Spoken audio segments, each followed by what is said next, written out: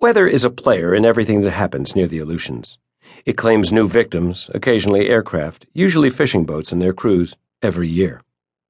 Sometime between 10:30 p.m. 1 April 2001 and 3:35 the next morning, the Alaskan fishing vessel Arctic Rose vanished from the Zumchung Flats fishing grounds in the Bering Sea, north of the Aleutian Islands. The steel-hulled 93-foot vessel silently disappeared over the midwatch, between a routine evening call to its sister ship and the transmission of an alarm from its emergency position indicating radio beacon. Arctic Rose's accident, as mysterious as the simultaneous capsizing of Americus and the sinking of its sister ship Altair in February 1983 near Dutch Harbor, was described as the deadliest single accident in the U.S. fishing fleet in half a century. 14 had died aboard Americus and Altair. All 15 of Arctic Rose's crew were lost, coincidentally the same number of men as would climb up AF 586's boarding ladder to go flying this morning. Finding of fact. While the aircraft pre-flight was taking place, Lieutenant Commander Grigsby received a thorough weather brief and filled a DD-175 military flight plan that would take him to his assigned operating area west of Shumya Island via reserved airspace and return him to Adak when the mission was terminated.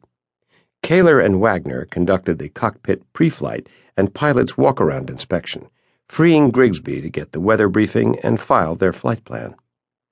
The pre-flight inspection identified a few minor discrepancies, but the maintenance launch crew quickly fixed these.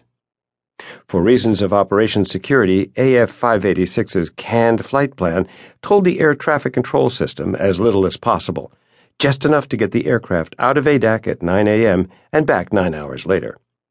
For 8 hours and 20 minutes of the 9 hours in the air, AF 586 would be operating in Rough Cut Delta, a reserved block of oceanic space. The FAA's local facility would control the aircraft only for the first and last 20 minutes of the flight, within 100 miles or so of Adak. Elsewhere, the flight plan's note said, the cockpit crew would be responsible for safe separation from other aircraft. This assumption of responsibility was largely an air traffic control formality. No one expected other aircraft to be flying under visual flight rules in AF 586's remote operating area. If a Soviet aircraft were to materialize, it would be up to the two crews to stay far enough apart from each other to avoid a mid-air collision. Among other things, the flight plan remarks also told ATC that the aircraft had 15 crew members on board and was equipped with standard Navy survival equipment, meaning anti-exposure suits and life vests, the usual 2 7 and 1 12-man rafts, and a sonobuoy set to a frequency reserved for emergency homing beacon use. As a pilot with a special instrument rating, Grigsby could approve his own flight plans, and on this one he followed the usual practice and signed as the approving authority, not as pilot in command.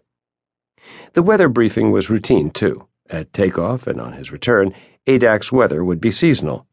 Occasional snow and rain showers aside, afternoon weather in the central Aleutians would not be appreciably worse than early evening weather on the mainland, at Elmendorf and Anchorage, the two choices for an alternate should the crew not be able to get into Adak for some reason.